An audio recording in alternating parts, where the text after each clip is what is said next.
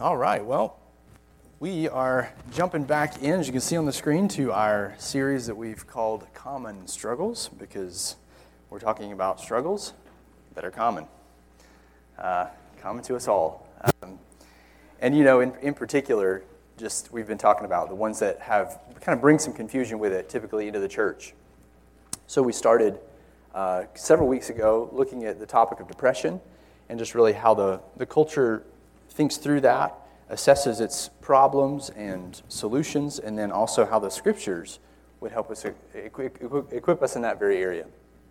And so today, we've got a lot to discuss, so I don't want to spend a whole lot of time in review, but we looked last time that we were together, we introduced the topic of anxiety, right? And we tried to understand exactly what the Bible is talking about when it describes fear, when it talks about anxiety, worry, being troubled, the cares of this life, things like that.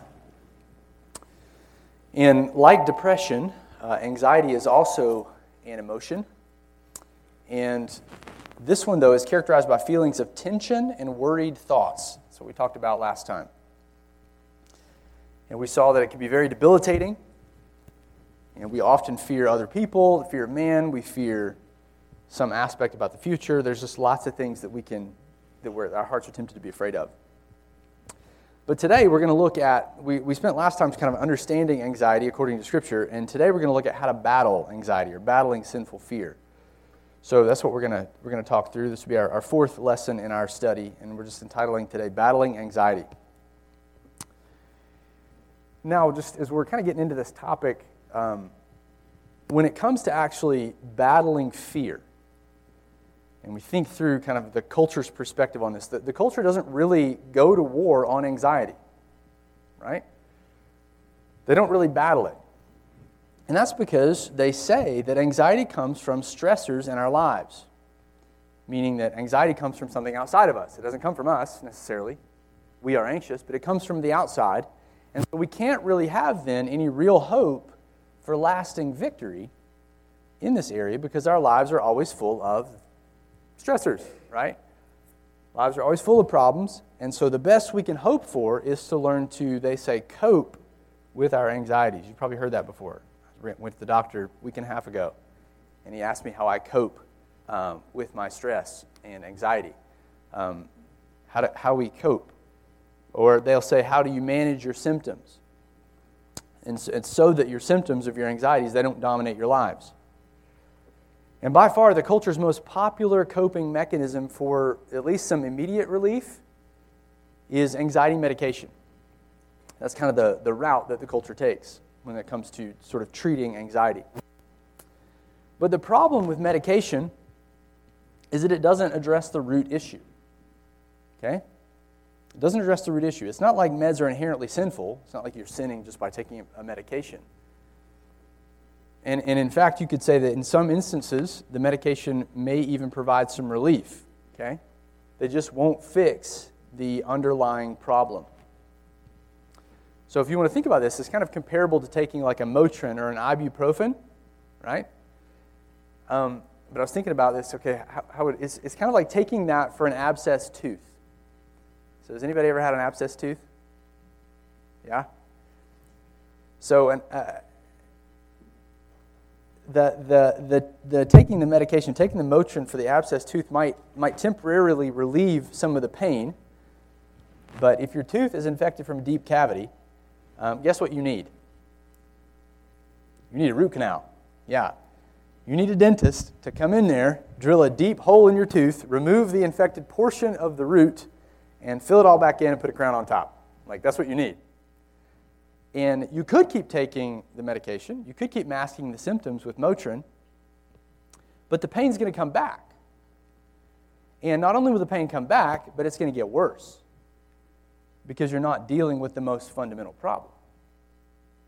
If your abscessed tooth goes untreated, the infection from that tooth will spread to your jaw. Then it'll go down your neck. The pain will compound. And that pounding toothache is meant to alert you to something. The pain is meant to alert you to something. It's something that's wrong, something that needs to be fixed. And the same is true with anxiety. The same is true with fear and worry. Those are the symptoms. You can think of it as the toothache of a much more serious infection in our souls. And if we don't address that infection, then like a normal abscess tooth, the infection will spread. So if our anxiety is like that toothache, what's the root issue? We talked about that last week. Remember? What's the root issue of anxiety, according to Jesus in Matthew 6? Unbelief. Yeah, what is the language he uses?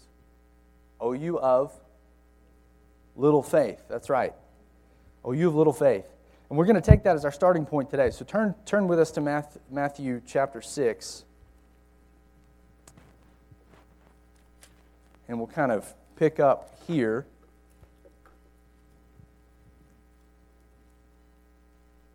As a segue into today's discussion. So it's part of the Sermon on the Mount, and it's a great text to work through, think through. I think I said last week I was meditating this during our time away. Beautiful paragraph here, but the topic is clearly fear and anxiety. Look in verse 25, Matthew 6. He says, "Therefore I tell you, do not be anxious about your life." And he specifies what you will eat or what you will drink, or not about your body, what you'll put on. Is life not more than food, the body more than clothing? Look at the birds of the air. They neither sow nor reap nor gather in barns, and yet your heavenly Father feeds them. Are you not of more value than they? And which of you, by being anxious, can add a single hour to his span of life?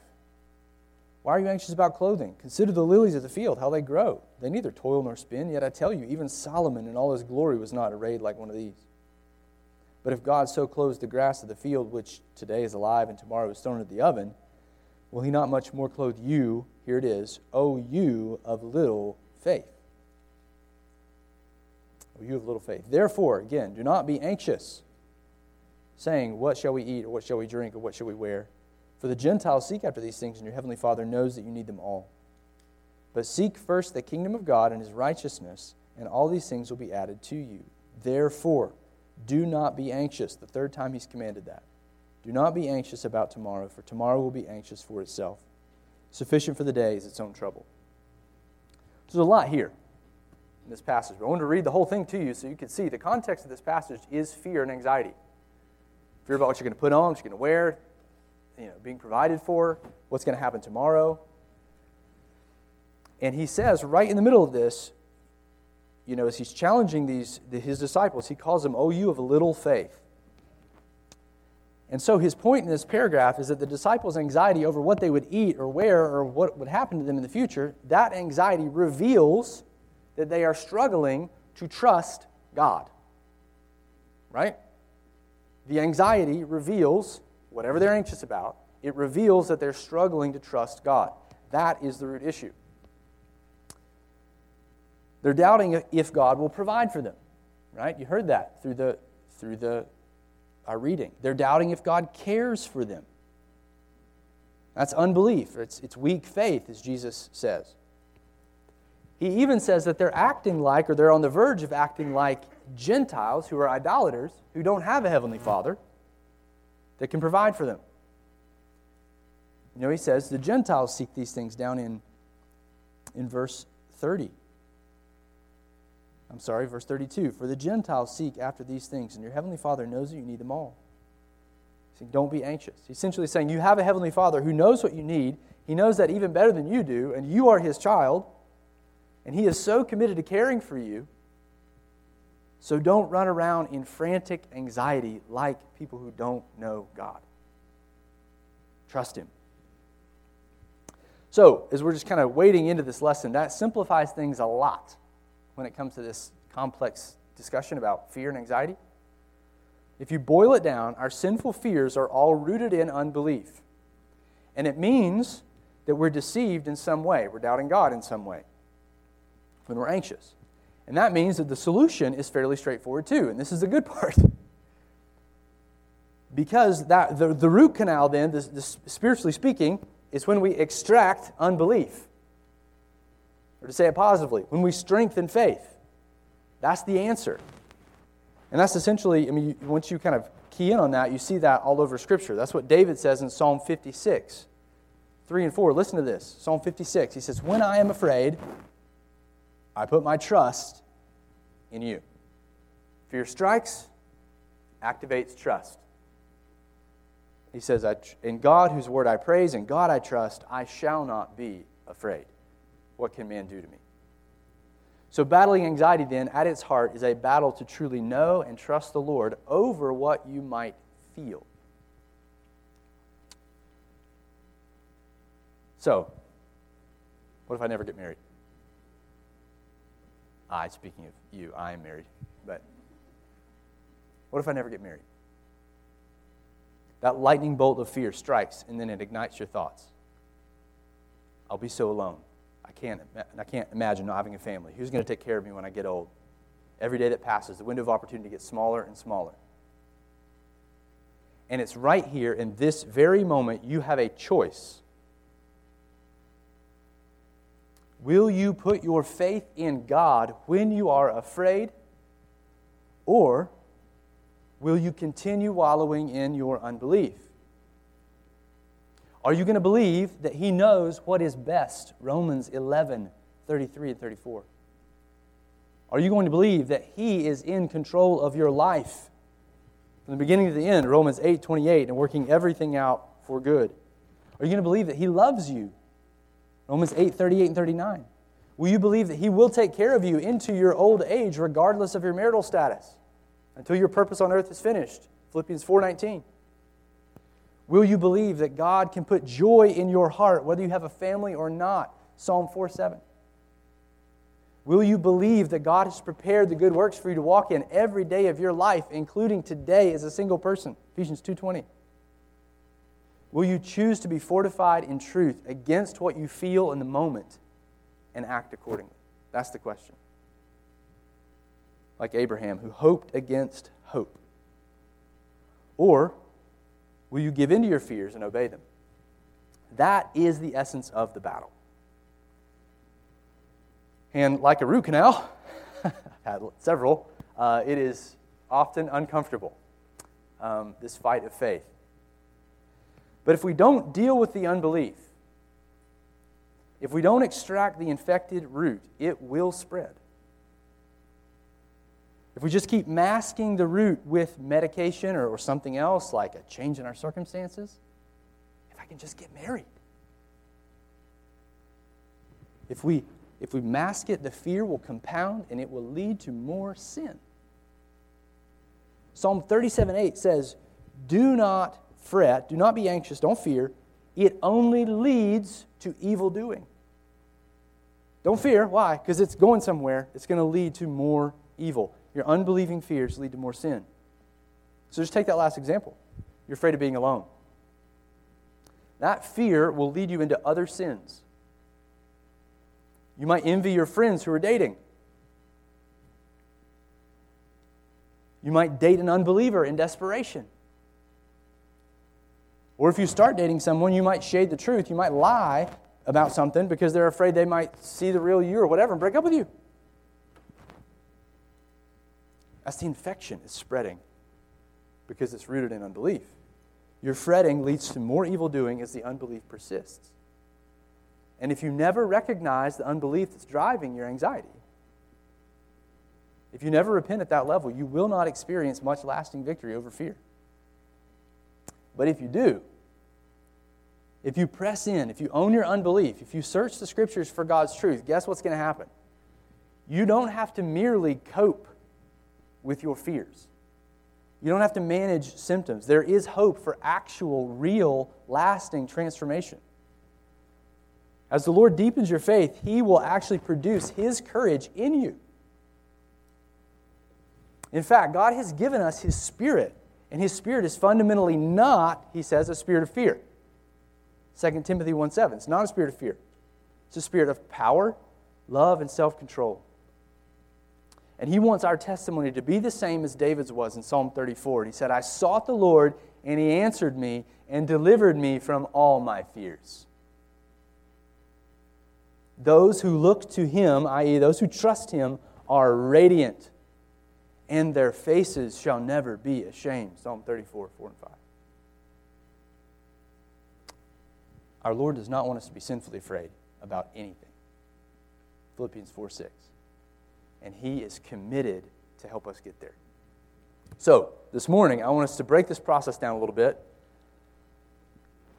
We're asking, how do we cultivate faith when we're afraid? That's the essence of it. How do we cultivate faith when we're afraid? Because it's not if, but it's when, right? How do we put sinful fear to death and become a people who are strong and courageous in Christ? How do we become a people who are, as David describes in Psalm 34, are radiant? And what's encouraging is that this change process is the same for battling any other sin. It's just applied to sinful fear. Okay, so I'm going to give you some biblical steps this morning, but they're going to sound really familiar to things that we've said before. It's just kind of applied in a specific direction, okay? So we're looking at essentially 5 steps for battling sinful fear. And these steps apply whether you're dealing with some of the low-grade anxieties that just kind of plague us every day, that fill up my journals, my prayer journals, as I'm rolling those burdens over to the Lord, or the other end of that spectrum of the high-intensity, debilitating, level 10, the stuff of panic attacks. These steps, the Scriptures are sufficient to help us in all these areas. And I like to kind of weave in here, we're kind of double dipping here if you think about how these same steps are what you'll use to help other people who are struggling with fear as well. So it's what you need for your own heart, but it's also what you can use to help others. So you can think of them as sort of benchmarks, goals as you're discipling somebody. All right, so where do we start? Number 1, here's what I'd say. This is super practical, okay? So somebody comes to me, the first thing I want to do is help them pinpoint the specifics of their fear. First thing I do in my heart whenever I notice that I'm afraid, or typically when I'm irritated, because it's usually irritation is rooted for me in fear. Whenever somebody comes to me struggling with anxiety, I always start with more questions. I want to understand the specifics of what they're afraid of, okay, like what's their anxiety around, and then also the specific anxious thoughts that they have. Okay? Kind of 2 domains. There's a lot more we could say about this, but keep it simple. The specifics of what you're afraid of and the specific anxious thoughts. And when I struggle with fear myself, this is usually where I start in my journals before the Lord. I'm writing out what I'm afraid of, why I'm afraid, what I'm saying to myself in that fear. So, example, a young man might be gripped by fear when he's around certain people. Or he might just think, I kind of just fear people. And you start asking some questions, and it's like, well, you fear those people and not those people. So that's interesting. Okay, so you fear this certain group of people. That's the what. Then there's the why. Okay, what is it about those people? Why are you afraid of them? Well, he's afraid of these people and not those because he craves this group's approval, not that group's, right? There's a lot at stake with this group. Okay, so that's helpful. So then there's the question of what is he saying to himself? What are his anxious thoughts? Well, he's constantly second-guessing everything he says because he doesn't want to look dumb. He doesn't want to look inferior. And that's helpful to know. It's helpful to recognize because it's starting to help us get to some of the issues. It helps us pinpoint the specifics of his fears. So, all I'm really going to say about that is you want to start with just kind of narrowing it down. Okay, what am I afraid of? What am I saying to myself? What's that reel that's going in my heart? And the next, once I've started to pinpoint what's going on, whether for myself or when I'm discipling other people, then I move into this sort of second step, which is, I'm just saying, you want to recognize and confess your fear as sin. Recognize and confess your fear as sin. Now, it seems very simple, kind of straightforward, but this is one of the hardest steps, at least initially. Everything in our flesh wants to justify fear. Like everything inside you wants to justify why you're afraid. And just to assume that the fear is just happening to you. Right? It's some legitimately scary situation. What if this happens? And then the probability factor is climbing. It's we really could go to war with China. Our economy really could tank. Those are big fears, right? legitimately scary situations. Life is full of stressors. And you think, I wasn't afraid before this situation. Situation happened. Now I'm afraid. Right? But what we've got to see is that we are responding in unbelief to those pressures in fear. Right? Pressure comes, I have a choice. I'm going to respond now, and when I'm afraid, I'm responding in unbelief. We have to agree, to bring ourselves in alignment with Jesus, that our fears are rooted in weak faith. It's hard to do. Take some humbling of yourself.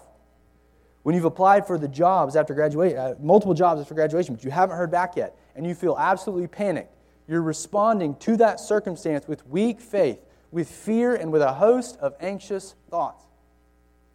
And underneath all that are doubts of God's care, doubts of whether or not He will provide, doubts about His power. So we have to recognize that. And not just recognize that we are responding, but actually take ownership in honest confession. We can't keep hiding behind excuses in this area. We have to stop shifting the blame. These are all forms of what the Scriptures call concealing or covering or denying our sin. The Lord wants us to own up to it and agree with His assessment. And when we do, there are some incredible promises for us to sink our teeth into. Turn over to 1 John chapter 1. It's familiar territory. We covered this several semesters back, but this is as good to dog ear in your Bible.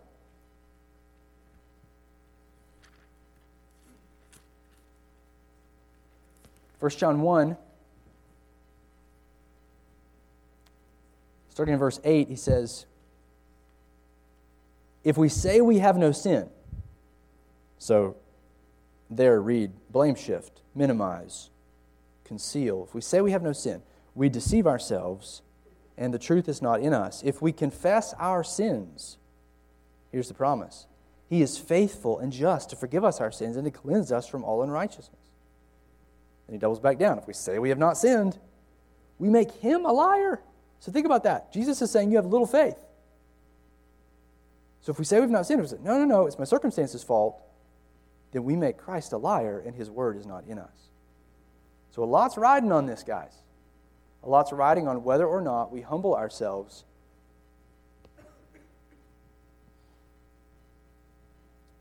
So that means when you're anxious and you own it as your sin, when you come to God and you say, I am guilty, Lord, of not trusting you, He promises you some staggering things. He says, I will forgive you. Complete forgiveness and cleansing. Any breach in the relationship is restored by humble admission. Proverbs 28:13 promises the same thing. Whoever conceals his transgressions will not prosper, but he who confesses and forsakes them will obtain mercy. So we come to Christ the first time, from death to life. We come to Him for the first time in humble faith like this. All our anxiety, all of our unbelief is completely forgiven. Past, present, and future. Our record of debt against God is wiped completely clean, and we are brought into His family never to be removed. But even as believers, when we're not put out of the family because of our unbelief, but we do still need forgiveness. You can think of it as kind of a familial forgiveness. You're not getting into the family, you're already in the family. But it's sort of forgiveness within the family, within your family dynamic, right? So when we sin against each other in my house, that doesn't mean I just kind of take one of my kids and, disown them, toss them out. No, we have to work through that. We have to reconcile. There's a breach in the relationship, and we've got to work on that. But we work on it because we're family, right? Because we're in the family. So the same thing is true from a spiritual standpoint. Our relationship with God is dynamic too. If we're walking in sin, we're hardening our hearts, we close our ears to Him, He closes His ears to us. Our prayers are not, they're getting jammed up. Biblical principle. So we need that familial forgiveness from Him when we sin. So what does this sound like? What does this honest confession sound like? Well, it's as simple as this. Father, I know I have been sinfully afraid of failing this class. How often do we just let that go? You know what I mean? We're churning in anxiety, churning in unbelief, and we just let it go. But Father, I have been sinning. I have been sinfully afraid of failing this class, and I have blamed it on my circumstances for way too long. What is really going on is that I'm choosing not to trust you. I have been living in unbelief, like Jesus says. I admit I am guilty. Please forgive me, Lord. It's as simple as that. Even if you don't know all the root issues yet, even if you don't know how to battle it, it starts here. Coming to the Lord in simple humility. And if you're helping somebody else, you're probably going to recognize a lot of blame shifting at first when you start moving towards somebody who's sinfully afraid. You might need to graciously help them see that that's what's going on. You can take them to pastors like this, help them see that. It's super easy. I'm guilty of it myself to keep thinking that the reason I'm anxious is because somebody or someone else has done something to me or there's some circumstance that I'm in. But the change process starts here when we take personal responsibility for our fears and confess them as sin. Now, as important as this is, it leads to a third step, very closely related, and you've got to consciously entrust yourself to Christ and His promises. You need to entrust yourself to Jesus and His promises, specifically His promises for mercy. So you think like mercy, love, He loves you, He's with you, and He's going to help you, He's going to change you. He's made these promises to you, the one of weak faith. And this is really important, and I'm drawing this out as you could really combine points 2 and 3, steps 2 and 3 into kind of one. But I'm drawing it out because I want to draw something specific out to you. Sometimes when we confess our sin, when we do point number 2, we fall into the trap of thinking that our confession brings atonement for our sin. You know what I'm talking about? Like God's angry with me, and I'm going to confess. I'm going to say the right things, and that's going to I'm just going to pacify God's anger toward me. But that is not the case at all. Our confession is simply us saying, hey, Lord, I'm not hardening my heart anymore. I'm not stiffening my neck and running from you. I'm coming back. I'm admitting I am guilty. That's all confession is. It's a guilty plea. It's Christ who has atoned for our unbelief, not our confession. He is our propitiation. He is our righteousness, even amidst our fears. And it's Christ who promises to change us. So when we confess, we also want to make sure that in that confession, we're entrusting ourselves to those very promises we're seeing here.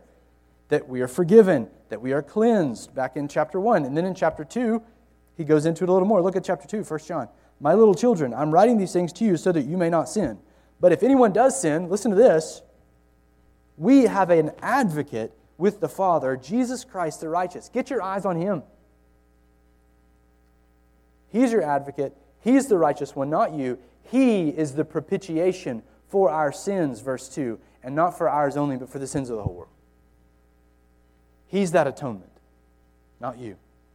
So I don't want you to sin, but if you do, if you are afraid and you're floundering in unbelief, look to Him for your righteousness. He stands advocating for you in your fear at the right hand of the Father.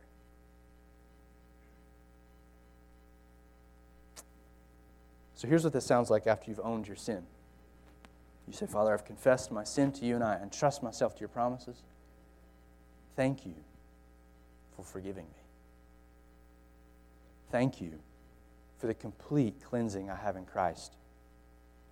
Thank you that your love for me never changes, even though I'm terribly afraid. Thank you that your Son took the punishment for all my fears when He died on the cross. Thank you that I am clothed in His righteousness right now, even as I struggle with these panic attacks. I know that you have begun a work in me and that you promise to complete the work. I know that you will conform me to your Son and you will turn me into a person of courage and faith rather than fear, because that's what you've promised.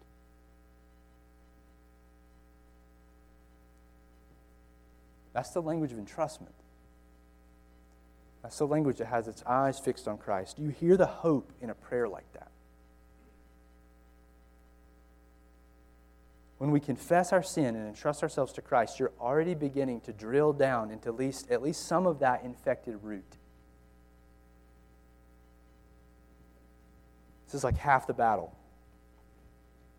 Even right now, you're stoking faith in God's promises of forgiveness. You're not falling prey to the deception of trying to cover up your sin or atone for it yourself or somehow please God by your own righteousness. You're not falling into those things. You're already laying an axe to the root of unbelief in your heart, and the hope starts flowing in. Now, if you're helping somebody else with fear, it's important that they have a practical working knowledge of these gospel realities and of their identity in Christ, who they are now in Christ. Because they're not going to feel it, and it's not going to be automatic. Okay? They need to know that Christ has atoned for the fearful and the weak, and that they will not be cast out if they're struggling to trust. They need to know that they aren't fearful people anymore. They don't need to keep identifying as fearful people. They need to identify with Christ. And I'm a saint now in Christ that struggles with fear. You want to make sure that they've got His promises underlined in their Bibles and that they can discern their own temptations, like when they try to blame shift their sin or they're trying to atone for their fears themselves. And so you can think of these first two steps, or these first really three steps, as making sure we're established on Christ at the outset. Right? As making sure that we're depending on Him for our relationship with God, that we're hoping in Christ alone for change. That's the gospel foundation that we need to battle fear. And so when you have that, it's so important, because when you have that kind of, I'll call it gospel wind, like blowing in your sails, then you really need to start unpacking your specific anxious thoughts, and you're in a position to be able to do that. You want to unpack those thoughts and begin discerning how God's Word addresses them. And that leads to our next step. We'll say that you need to renew your anxious thoughts with specific truth. You need to renew your anxious thoughts with specific truth.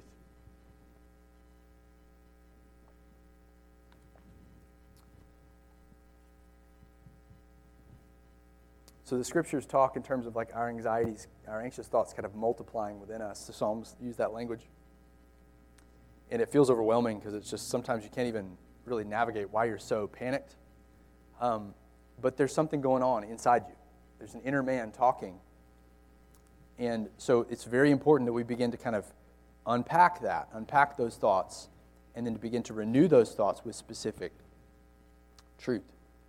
So if you would, turn over, again, familiar territory, Ephesians 4.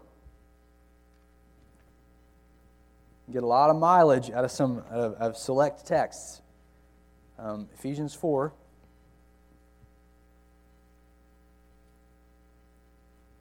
Paul talks about this process, and it applies to our anxious thoughts. He says, verse 22 of chapter 4, "So we learn, Jesus, to put off our old selves, which belongs to your former manner of life and is corrupt through the deceitful desires, and to be renewed in the spirit of your minds." So Paul says there's an old self that even though we're in Christ, he's still hanging around. She's still hanging around. This old self is completely corrupt. And it's deceived, and it's got all kinds of desires based on those deceptions. So all your sinful fears are just that old self. The old self is deceived, the old self that is corrupt, the old self that's distrusting the Lord. That's all the old you. And Paul says here to put that off. So you kind of have to know what you're saying, and then to renew those thoughts, be renewed in the spirit of your minds. So discard, renew. Over in Philippians 4:8, he describes it as thinking on things that are true. We looked at that when we did our exposition of Philippians. So what this means then is you've got to have some specific truths to counter specific fears in your life. Kind of have to know. What I like to do is when I've written those fears out kind of from point number 1, come back to those things and begin evaluating them with Scripture. And again, specific Scripture. So I've got just a few. It's so case specific, right? Like if you're struggling with fear, then we would need to know what is that fear? What is it around? And then to kind of backfill that with specific truth that would help you. But let me just sort of shotgun you here with some examples, right? So I'm adapting this from John Piper's chapter from Future Grace. This is really helpful. I've added a few of my own, but he said, when he's afraid, this is of starting something new or some new venture, and he's got fear around that, he goes to Isaiah 41:10, which says, "Fear not, for I am with you. Be not dismayed, for I am your God. I will strengthen you. I will help you. I will uphold you with my righteous right hand." The question is, are you going to believe that? In this case, and for him it was helpful, that was a helpful text whenever he was starting something new and was afraid of this new venture and how it might go. God is with him and will uphold him. When he had the fear, which is definitely a fear of mine, a fear of having an unfruitful ministry in the church, I get is all this just going to be in vain? You kind of wake up in the middle of the night with that sort of panic feeling. Isaiah 55:11, "So shall my word be that goes out from my mouth. It shall not return to me empty, but it shall accomplish that which I purpose, and it shall succeed in the thing for which I sent it." I think about that every Sunday. When I drive in here, that's my prayer every Sunday, is rehearsing that back to myself. And it fuels hope and displaces fear. The fear of having an unfruitful ministry in the church. The fear of being too weak to do something. He goes to 2 Corinthians 12:9. He says, "My grace is sufficient for you, for power is perfected in weakness." It's an opportunity for God to showcase His power in your weakness, to come through for you when you're weak, to supply strength when you're weak, to produce fruit through this suffering. His grace is sufficient. That's a promise. Another one, the fear of making a specific decision. You guys don't ever feel that, do you? The fear of making a specific decision. Now, I added a bunch of these because I thought, man, this is too good. Listen to this promise, Psalm 32:8. "I will instruct you and teach you in the way which you should go. I will counsel you with my eye upon you." We go to Him, we go to His Word, we seek wise counsel. We know, Psalm 32:8, God will instruct us, teach us in the way we should go. Psalm 139:16. I love this one. This is probably the most liberating for me. "Your eyes saw my unformed substance. In your book were written, every one of them, the days that were formed for me, when as yet there were none of them." Meaning, I'm just living God's ordained will today for my life. I'm walking in these days that were pre-written. Man, that's liberating when I'm making decisions, because that means I can't mess it up. Isaiah 46:8-10. "Remember this and stand firm. Recall it to mind, you transgressors. Remember the former things of old. For I am God, and there is no other. I am God, and there is none like me, declaring the end from the beginning, and from ancient times things not yet done, saying, my counsel shall stand, and I will accomplish my purpose." That puts some steel in your backbone. You're making the decision. And of course, Romans 8:28, the mother of all promises, right? We know that for those who love God, all things work together for good, for those who are called according to His purpose. And then it goes into the fact that, you were elected, foreknown, before the foundation. Then He's just bringing you in. It's just saved you, justified you, glorified you. And it's just this big God. Helps in decision making. Helps me. Fear of criticism. Fear of opposition. Fear of persecution. Romans 8:31. "If God is for us, who can be against us?" The fear of not making enough money. Psalm 50:12, every beast of the forest is mine, and the cattle on 1,000 hills, this is the Lord speaking, I know all the birds of the hills, and all that moves in the field is mine. If I were hungry, I would not tell you, for the world and its fullness are mine. I mean, it all belongs to Him. So, He's the wealthiest being that exists. In Matthew 6:8, your Father knows what you need before you ask Him. In Philippians 4:19, and my God will supply every need of yours according to His riches in glory in Christ Jesus. How quickly do we doubt? How about the fear of failing? Job 42:2, I know that you can do all things and that no purpose of yours can be thwarted. So if what I'm doing is part of His sovereign will, not going to be stopped. And if it is stopped, that's the best thing for me. So all I'm doing is showing you, just trying to map out for you some examples of how the Scriptures map onto our fears very specifically. And if you want to bring we're synthesizing some things together here. So if you want to bring in another text that's often appealed to when it comes to fighting anxiety, it's 1 Peter 5:7. You know that one. How's it go? Cast all your cares on Him because He cares for you. So I think what I like about that, what I think Peter brings in to the synthesis here is that this is done in the presence of God. Right? Like your mind renewal is happening in His presence, in prayer, pleading with Him, laying these things out before Him, going to His Word, asking Him for guidance, asking Him to fill your soul. So essentially it's Peter's call to renew your mind in the presence of the Lord around your anxieties. Cast your cares upon me because I care for you. So what does this sound like to renew our minds and cast our cares on the Lord? Let's just take, I know I gave you some cases there, but let's take one example, okay? Father, you know that I feel super anxious about my exam tomorrow. There's a lot riding on this class. There's a lot riding on my performance in this exam, and if I don't do well, I might fail. If I fail, my graduation will be delayed.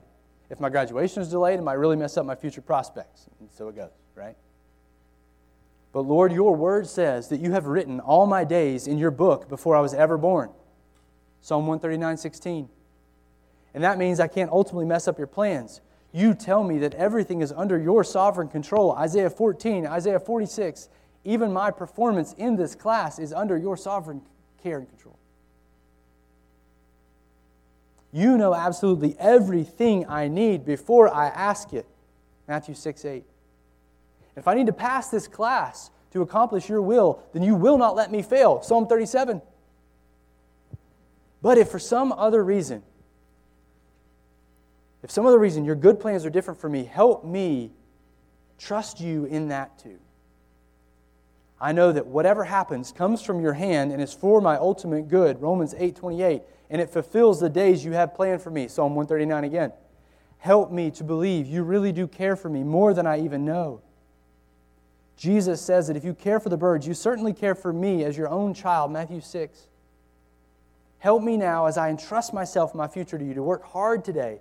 Help me to do my best in this class and entrust the results to you. James 4. As I do, I pray that you bless my efforts and that you help me to do well and pass this class. That's a prayer of a renewed mind. And in discipleship and counseling, I'll often work with people to write out a prayer like that. That takes thought, right? You're not just going to willy-nilly that bad boy. You have to have an open Bible. Maybe somebody help you to address the specific fears and write out that prayer. Study those texts the next week. Pray that very prayer every single day, multiple times a day if you need to. In fact, part of what I just shared with you came from one of these assignments this past week. The point is you've got to attack the specific fear with truth from God's Word. And finally, last one here, we'll go quick. You've got to act on the truth in faith And I added, and do good, regardless of your feelings of fear. You have to act on what you know to be true.